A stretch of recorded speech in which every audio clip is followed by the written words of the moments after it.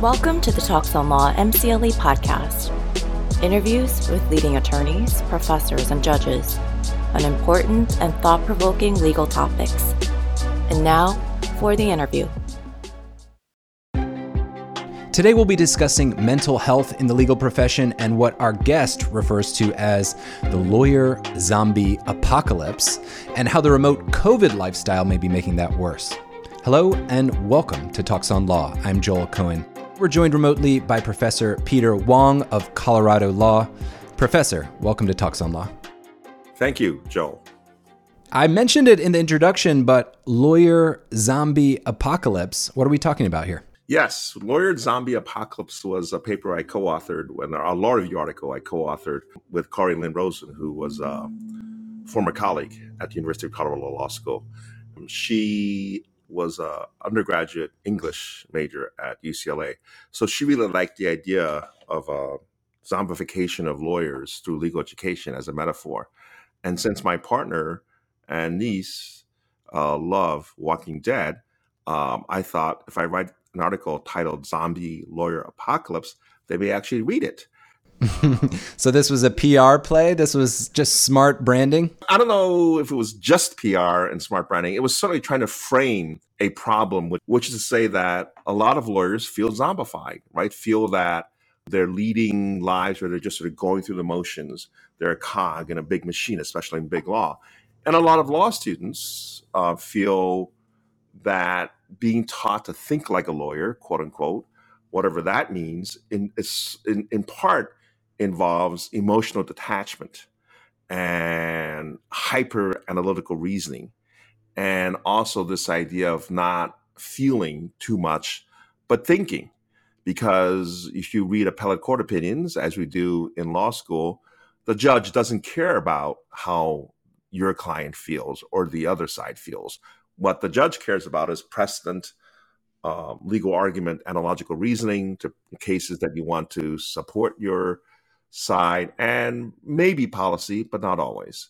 So I think there was this feeling that we're describing a set of problems that are sort of nicely captured by the idea of legal education zombifying law students. Because there's data, research showing that law students, before they come to law school, are not any more depressed, anxious, zombified than the general population. In fact, they're slightly above average. But within the first semester of law school, they become anxious, depressed, and zombified. So law school is the scene of the transformation? Law school is the scene of the transformation. Law firm culture doesn't help, but the seeds, I think, happen in legal education. One of my students said that he was loving the fact that from torts, from the first semester, he was winning every argument with his girlfriend. And losing a lot of friends. I said, she's not going to be your girlfriend for long. And then other people joke about how, you have a parent who cross-examines their kids, or a spouse who cross-examines their spouse. In other words, turning off these lawyer skills and habits of mind or mindsets are often hard to do, right? Because it's really not just a 9-to-5 job. It's a 24/7 job sometimes if you're sleeping and you wake up, worrying about a case that you are working on. I mean, this resonates, I think, with many people who will be watching that lawyer mindset. We're looking for problems. I mean, we're generally looking for problems so that we can help our clients to avoid them or to avoid getting, excuse the French, screwed over by the other side. Mm-hmm. But when we hear details or when we hear a business opportunity, we're immediately looking for potential shortfalls. Absolutely. I think we're taught to look for what can go wrong, what can arise as a problem in litigation from the other side's case, or in transactional work in terms of the deal. How can we protect ourselves from the other side doing something to take advantage of us? So that mindset, if you care about your personal relationships, what is my spouse doing to sort of, take over our joint account? Or what are my kids doing to, as Seinfeld jokes, when a baby looks up and sees the adult, the baby's thinking, I'm here to replace you. So the idea is you become very much a person who looks for the negative. And like many things, if you look for it, you can find it. And in your writing, you describe how some of this may even be beneficial to lawyers in some ways as someone representing their clients. Perhaps their paranoia may make them more defensive, or their perfectionism may make them stay up and get the job done in advance, but it may not help them as a person. Absolutely. So there's an article, it's a wonderful title by one of my former colleagues, something to the effect of "Can Saints Negotiate" by Scott Peppett. And the idea is, if you're really a compassionate, empathetic, mindful person, are you going to be a zealous advocate? Can you cross-examine the rape victim, making her relive the rape in the name of, I'm trying to do the best I can for my client? And so when I had him guest lecture my legal ethics class, students really felt this tension and wanted to say, no, you don't have to do this. Yes, you can be a caring person, especially in your personal life, and still be a zealous advocate. You don't have to be a jerk. But I do think some people think of lawyers as jerks and think of lawyers as, I'm not good at being a jerk, so I want to hire a jerk for me, like a rent-a-jerk. I'm going to hire the meanest lawyer in town, and we're going to wipe the floor with you. We're going to torch the earth. We're going to, burn bridges. I know unfortunately, a couple, both law professors, when they got a divorce, she talked to or hired the best attorney because she didn't want him to hire that person. So yeah, there is some of that. And that leads to sometimes trauma by client, right? That you are, in some sense, dealing with a lot of the negative emotions that would otherwise be directed at your client. I mean, in some ways, yeah, if you're describing law as a layer of protection for the client, we're also absorbing some of that emotional harm that would otherwise have gone to them. Absolutely. Ori Ashenfelter, who's an economist at Princeton, wrote an article about the devil's agent or something. Like it was like a prisoner's dilemma game, but it was four parties because there were the clients and their lawyers. And the lawyers were hired not just for their legal expertise, but in some sense to be emotional shields, to bear the emotional harm so that the client doesn't have to feel it. The lawyer does the fighting and the client doesn't have to. Well, we'll talk about that a bit, but you mentioned some of the symptoms of the zombie apocalypse: anxiety, depression. You also write about errors or some type of increase in mistakes. What's going on there? Yeah, so there is evidence, not so much in the legal context, just decision-making and judgment in general, that people under the visceral force of anxiety or depression are more prone to errors in judgment and decision-making. I'm not sure if you're familiar with this. There was a series of Snickers commercials where people were hangry. Because they were hungry, they were angry. We all know you should sleep on any decision. You should, eat before you go buy a car. All these sort of things, we don't follow them. And in some sense, what some lawyers do will try to trigger the emotional strings of the opposing lawyer or client so that you make a rash decision, right? You react in anger as opposed to reflecting and thinking. I joked with someone that it's too bad Microsoft doesn't have a thought check. So when you write emails. You sure you want to send that? Exactly. Or write that at all. Or send us a different version, a more polite. One of my nephews, when he was 6, he was acting out. And my partner said, David, you need a timeout. And he goes, I know what I need. I need to go. And he said, hesitate. He goes, we learned about this in school. What he meant was meditate. But actually, hesitate captures meditation because it's the pause to take a moment to think about what you need to do. He goes, I'm going to go sit there and hesitate. And I thought, this is perfect. Because from the words of kids comes this very kernel of truth that we oftentimes react in a knee-jerk fashion as opposed to respond in a thoughtful and mindful way, both to the detriment of ourselves and our client. Well, why don't we talk about the zombie apocalypse in 2 steps? Let's talk about it first at the law school level. You describe how perhaps most or much of the blame goes onto law schools. I'll push back a little and say, yeah, law school does come with its stress, but doesn't the legal profession? Isn't it getting us ready for the even greater levels of stress that we'll face out in the jungle? Yeah, so I hear you. And yes, the legal culture itself is stressful. I actually used to joke, and I say to my students, the only way to avoid stress is to be dead. But we don't recommend that. So my partner said to me, how do you know that you have no stress when you're dead? I said, point taken. But I said, certainly, you cannot control stress. You cannot predict when it's going to happen. What you can control is how you will respond to the stress. So I think part of it is you are certainly correct that the legal profession is stressful. One difference between law and other professions is the following, and it's, again, not my original insight. When you're practicing law, it's not the same thing as a surgeon, because the surgeon doesn't have a surgeon on the other side trying to undo everything the surgeon is doing, right? Often law is zero-sum or competitive by the way it's set up, certainly litigation. All that being said, chronic stress is bad for people. So besides, higher levels of cortisol hormone, it impairs decision-making. It can lead to unethical lapses when you're not even aware there's an ethics issue. I tell my students, securities fraud sounds a lot worse than cosmetic accounting, right? How you frame a problem affects whether you see there's an ethical issue. And especially junior associates, they often don't want to upset senior partners, right? I'll just, go along and someone else senior to me will know if this is really a bad thing. I don't really know. I don't want to cause trouble. So I think there's some truth to the fact that we want to prepare our students to be resilient, to understand that stress is going to be a part of their life, but we want to give them tools to manage that stress instead of just saying, I'm going to stress you and it's sink or swim. Professor, so it's not just that law school is a little too brutal. It's that we're not also teaching stress management techniques. We're not giving the opportunity to help law students cope with the stress. Absolutely. I think we should be teaching our students skills to help them be more resilient, to help them be more successful, to manage stress. So I often had a guest speaker, Deborah Austin from the Denver University come. She's a PhD in education, but she's a self-taught in neuroscience. So she would give a lecture about the neuroscience of stress. And she'd talk about eating well, nutrition, getting a good night's sleep, how to get a good night's sleep, mindfulness, cognitive behavioral therapy, and what's wrong with self-medicating through alcohol or through substance abuse. And the students love that lecture. This is legal ethics, where most students don't like that class. Most professors don't want to teach that class. And the classes that were the most interesting, the students thought, were the guest lectures, not me. But the guest lectures are people who told about their life experiences in practice and how they develop coping strategies they wish they had learned in law school.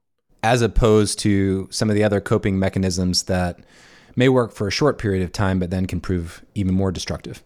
Absolutely. So I think, when people drink, when people use substances, including eating too much, I myself often eat when I'm stressful, hence I'm panda shaped. And so, if you ask people why they eat, most people say when I'm hungry.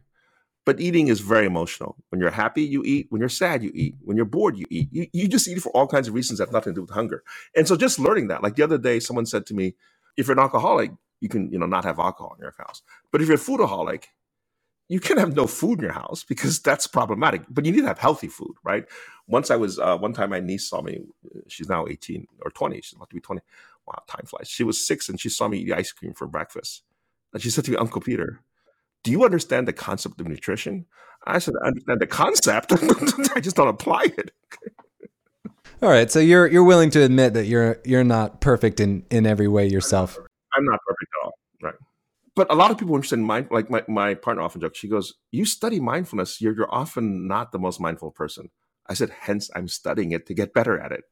That's actually very powerful to accept as someone who I wish I was doing more meditation personally. I wish I had a more robust mindfulness practice. So I appreciate hearing that even someone who is an expert also struggles. I struggle, and I tell my students all the time, it's a practice. If you have 1 minute, do 1 minute. If you have 3, do 3. If you have 5, and if you have a regular practice, great. If you miss a day, you'll probably feel like you missed a day of exercise, but just get back on. Don't say I have to wait until next New Year's to set a resolution. My partner often said to me she was too busy. And then during grand rounds, they had someone come in and talk about mindfulness for doctors. It was about medical errors. I think it was some doctor wrote a book called Attending, for both attending physician and paying attention. And she said, wow, when we did the mindfulness, just for a minute, I felt much better. And when I saw patients the rest of the day, it was just different. And I said, so now are you going to take up mindfulness? She goes, no, I don't have time. So I see the benefit, but I'm not going to invest in it.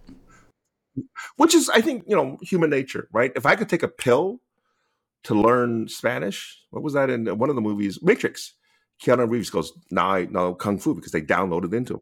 Unfortunately, in real life, you have to actually spend time to practice it. So Peter, it sounds like, one of the main tools that you describe is that you're discussing is mindfulness, is awareness of your own mental state. One thing that I'd like to touch on relatedly is anxiety. Young people in America seem to be experiencing high levels of anxiety, at least, or perhaps we're detecting more high levels of anxiety. Are you seeing that at the law school as well? Yes. And I like your point about how it may be an increase of anxiety or maybe better self-reporting, or it's more accepted to talk about anxiety. I myself tell my students on the first day of any class, just as a way of introducing myself, I go, I'm a 32L or whatever number it is instead of a 1L, 2L, 3L. And I say I have, and I'm not sure what the word I use is, because I used to say suffered, but I think now I say I have battled or experienced anxiety all my life, partly because my mother was a tiger mom, very perfectionist, and I went to college early. Wait. Went to college early. Maybe we can clarify. You went to Princeton at 14? Went to Princeton at 14. Didn't have a great experience. So I graduated in 3 years and went to Harvard at 17 to pursue my PhD in applied math. To which my mother says she got her PhD in biophysics in 3 years and had 2 kids. What's my excuse? I think you've demonstrated your mom's ability to add pressure. Right. She doesn't mean to do that, but I think now she's a tiger grandma. My two brothers have daughters, and she's saying to me, one of your nieces is turning 13. You were already applying for college. She's got to get her act together, get her CV in shape. I said, just let her be. I think there's a lot of pressure oftentimes that's self-imposed, imposed by your parents, imposed by peers, imposed by culture, right? And so I remember just a couple weeks ago, my partner emailed me this article about there's a lot more reported anxiety, depression among teenagers today. And there's a number of theories. One is social media is not good for girls, teenage girls, because they're comparing themselves to unrealistic role models, if you will. For others, it's the idea that COVID has made anxiety more common, less physical contact with their friends, not being able to get together and see a movie or play sports. Another is that parents have become more accommodating, so that if my son or daughter can't eat anything except dry cereal for breakfast and turkey meatloaf, that's all I serve them. So that way I'm setting them up for not having friends, not being able to date, not going out for meals with coworkers. They would just not be resilient. They're going to be anxious every time the parents are not there, which is going to happen. Or there's another story they told about in the article. A daughter was afraid of dogs. So instead of saying, let's get a cute puppy for you, they defriended everyone who had a dog. That's an extreme accommodation, and it's a short-run solution with long-term consequences. Like you were saying earlier about the self-medication. It's a short-term solution, quick fix, but with big negatives down the road. And I think even though anxiety is more acceptable, I mentioned to my students, most of us who went to law school experienced anxiety on the first day of law school. And I said, I don't know of a lawyer gene. If you knew everything, you would need to be here. And I said, it's natural to be anxious. I said, I may seem like a very outgoing person with a funny personality, but I said, I used to rehearse jokes in front of a mirror when I was a teaching assistant for economics. And I said, I'm actually quite shy and introverted. So I said to them, anxiety is natural. The question then is, how do we, and you could actually think of the anxiety as proof that you're alive, right? And if you didn't feel anxiety, that would be kind of weird and not a good thing because, right? Just like if you don't feel pain, you would think that's great. But if I don't feel pain, I'm actually going to hurt myself and not realize I'm hurt. Or like people think of stress as a negative, but it's there for a reason. If you're being attacked by someone on the street, or if you're in a race and you see the person sneaking up behind you, that extra stress may help you to achieve. Absolutely. So I think stress can be motivating, right? It can prepare you to work harder, to it's like that fight or flight response. As you say, if you see someone, I thought you were going to say a bear in the savannah, but yeah, if you see someone attack you. I'm here in New York, so my threats are less, less bucolic. Less agrarian. I was giving a talk the next day at UC Hastings on well-being in the legal profession. And so I decided to walk over because there was a dinner and I thought maybe there's some vegetarian food that I can eat there. It's, San Francisco. So as I'm walking the street, there's someone mumbling to themselves. And you don't know because they could be on a phone with headphones. And the guy comes to me and just punches me in the thigh and walks away. And I thought, what was that? So That's horrible. It's surprising more than anything. Yeah. But my point in that story is it made me alert the next couple of days to, and I do think, stress, anxiety can play a role. It's a defensive response physiologically, but it's not stress that's bad. It's chronic stress, and it's mismanagement of stress that's bad. That's why I say I'm not blaming law schools. I think law schools believe they're in the business of teaching students to think like lawyers. Although it's strange, because if you ask medical schools or business, they don't I'm teaching people to think like doctors or think like business people. I'm teaching them to be business people, right? I often joke that we should teach you to think like a lawyer and feel like a lawyer, and understand how feeling is important, but somehow undervalued in the legal profession. And also, feeling is something it's not considered okay to discuss. Like when partners suffer anxiety and commit suicide, that's not something a firm will brag about, right? But what really I think is important is to teach lawyers, law students, ways to cope with anxiety, which will happen, right? Cognitive behavioral therapy or talk therapy, having friends, just calling someone up to talk to them. These are exercise. Yeah, when I used to. I'm injured now, but when I wasn't injured, I would do Wii every morning. I would meditate first, or do Wii, or vice versa. Do we? The Wii Nintendo Sports. Like a boxing or tennis? Yeah. No, I wouldn't do boxing. I would play tennis, golf. What were the other two? Bowling and baseball. And every day I wanted to beat the score that my pear-shaped avatar had the day before. So it's very, very motivating, very competitive. And I felt good afterwards, the serotonin release, right? And the meditation had a similar effect, but it was much more passive or not as active, right?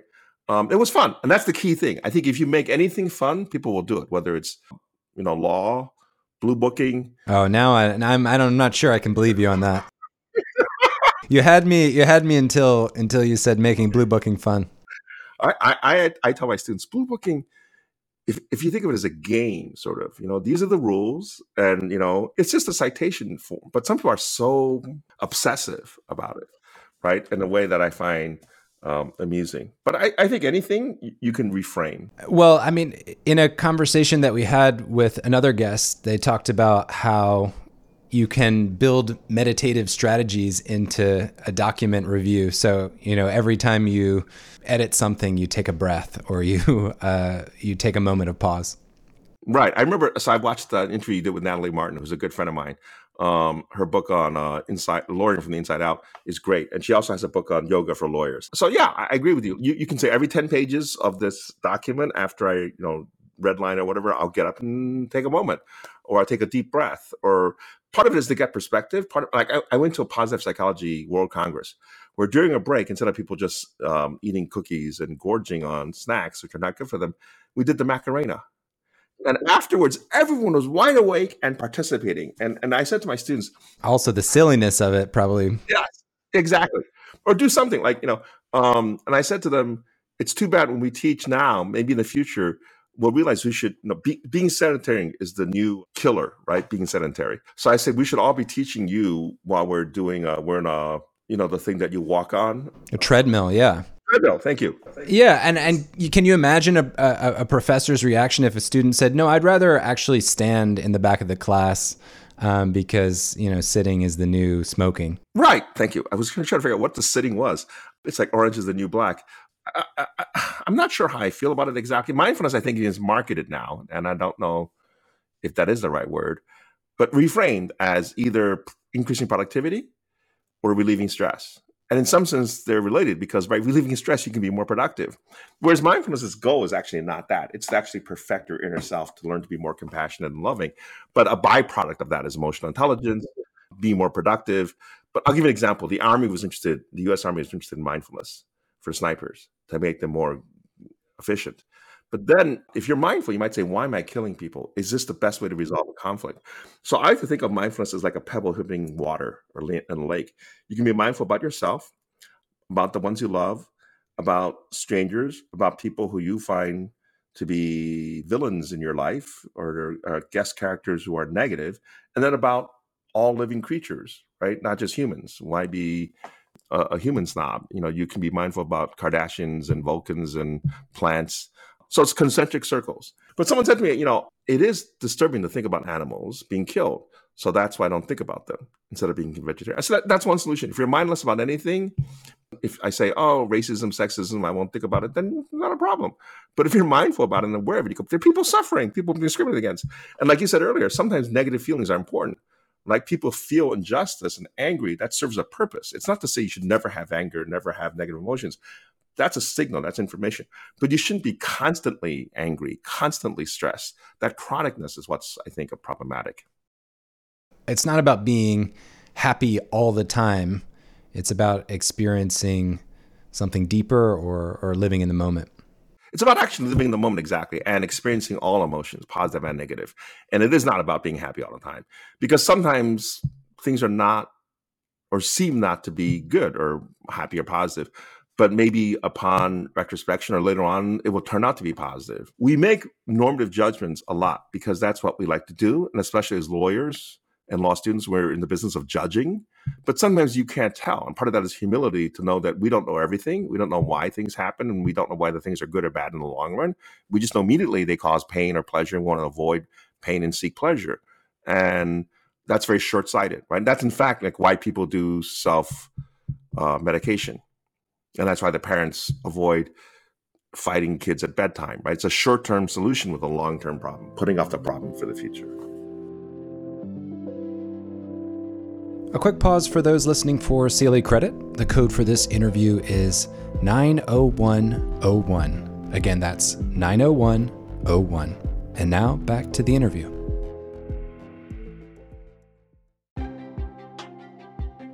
You've also written about loneliness, and I'd like to talk a little bit more about that. So not only are lawyers trending towards becoming anxious, depressed zombies, but we're also quite lonely, and COVID-19 has made that worse in a lot of ways.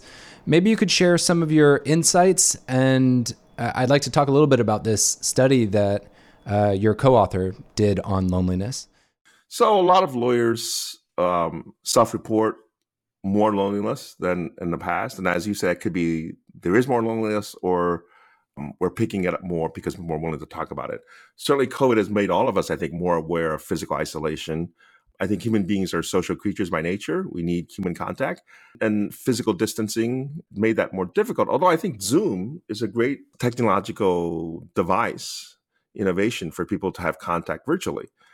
I was talking to someone about on the ABA podcast, Asked and Answered, about how teaching during Zoom, a lot of people complain about it, and we were imperfect because we had to pivot to it very quickly. But some students, especially those students who are neurodiverse, who had issues with anxiety, found that being in a little box where they didn't have their classmates all around them less pressured, and found that having breakout rooms they could talk to the professor directly more helpful. So, I know there's a rush to get back to pre-pandemic, but I'm not sure everything has to go back, or that the original way it was the best for everyone.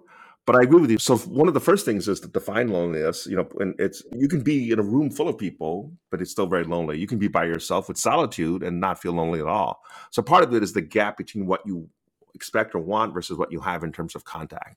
And it's not the number of friends or frenemies or BFFs you have. It's, if you have a few close friends that you can talk to and that you can share your feelings, I think that's very important. There's evidence that extends your life and is healthier for you.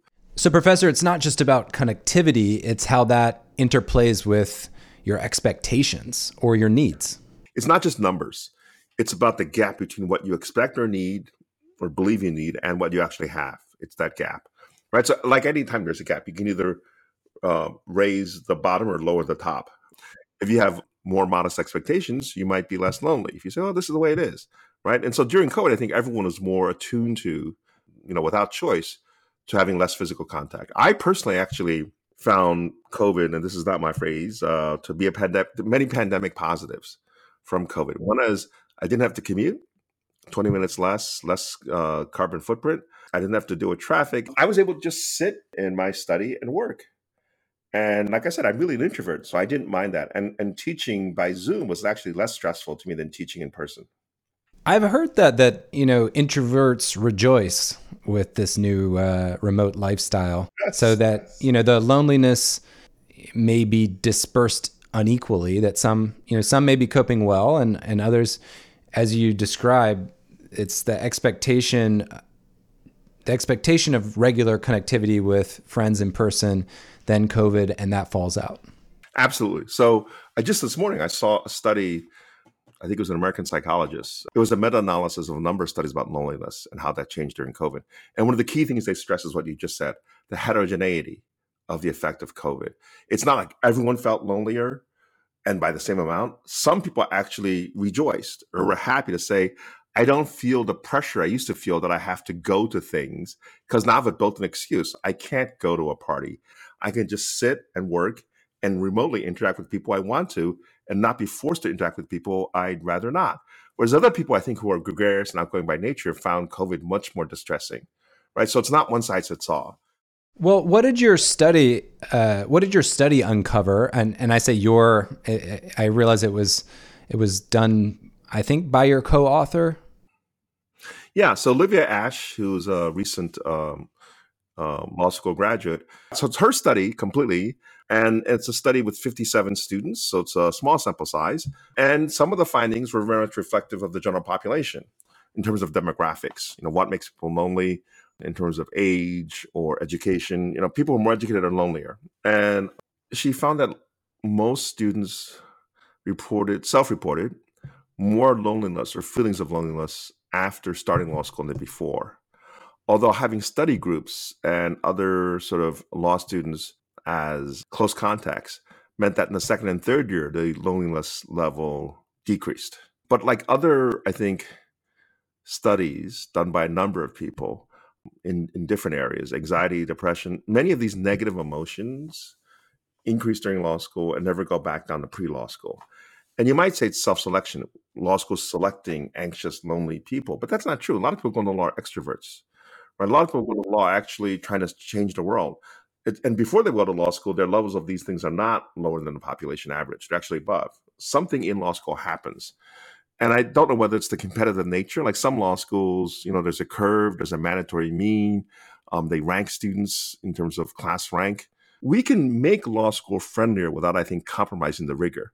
We can make it less stressful without making it less helpful for students, right? There are ways you can teach people in a way that meets them where they are and doesn't embarrass people or traumatize people. So, yeah, I think sometimes you feel very lonely because you feel like you're the only one having this experience. Professor, we've talked about the COVID loneliness. We spoke about the lawyer zombie apocalypse, but I also came across an article you wrote discussing pandemic positives. Maybe we could leave today on a positive note. What were you getting at there? Yeah, I like that. I mean, the article you're referring to is Northwestern Journal of Law, Social Policy. I think the title is "The Good, the Bad, and the Unconscious," and it's about emotions. And at the end of most of my articles, I like to finish on a up note. So the idea of pandemic positive, again, a phrase that I heard from someone, which I thought was just great alliteration, right? Pandemic is horrible, but I think there's certain pandemic positives, and this may be, kind of silver lining on the trying to find something to learn to look at as positive, right? So one thing I think is that mental health, loneliness, anxiety, depression are things that people are more willing to talk about and acknowledge and say they too have felt loneliness. I don't know if you saw the movie White Men Can't Jump, where at one point Rosie Perez's character says, "I'm thirsty," and Woody Harrelson's character says, "I'll get you some water." She goes, "I don't need you to get me water. I can get my own water." He goes, "Why are you telling me you're thirsty?" She goes, "I want you to say, I too have known thirst." So the idea is that we can be lonely together, if that makes sense, right? That people are more attuned, aware of loneliness is a real issue that many people struggle with. There was a loneliness pandemic before COVID. And now people talk about a mental health pandemic after or during COVID, right? I think a lot of people are aware that many people struggle with mental health issues that they don't talk about. In the Chinese culture, it's considered losing face to talk about mental health issues. And so the idea is that we should talk about these and not just talk, we should do something about them. We should spend government resources. Putting people in jail is not the answer. It's not a cure. It's not a way to treat mental illness. And so I think that's a positive, right? And I think the other positive is realize we're all in this together. even though we have many differences, we're all, carbon-based life forms. We're all human beings. And we live in a planet where things are interdependent and a pandemic can spread very quickly. And we need to care for our fellow inhabitants of this planet that we basically don't own, but are just stewards of. So I think those are 3 takeaway lessons that are positive or optimistic. Well, on that note, thank you, Professor Wong, for the time and the conversation. Thank you, Joel. It's my pleasure. For more legal explainers and interviews with the titans of law, visit talksonlaw.com. If you're earning MCLE for this interview, you can enter your confirmation code at talksonlaw.com/podcast to get your certificate. Join us again soon for more cutting-edge interviews on the Talks on Law MCLE podcast.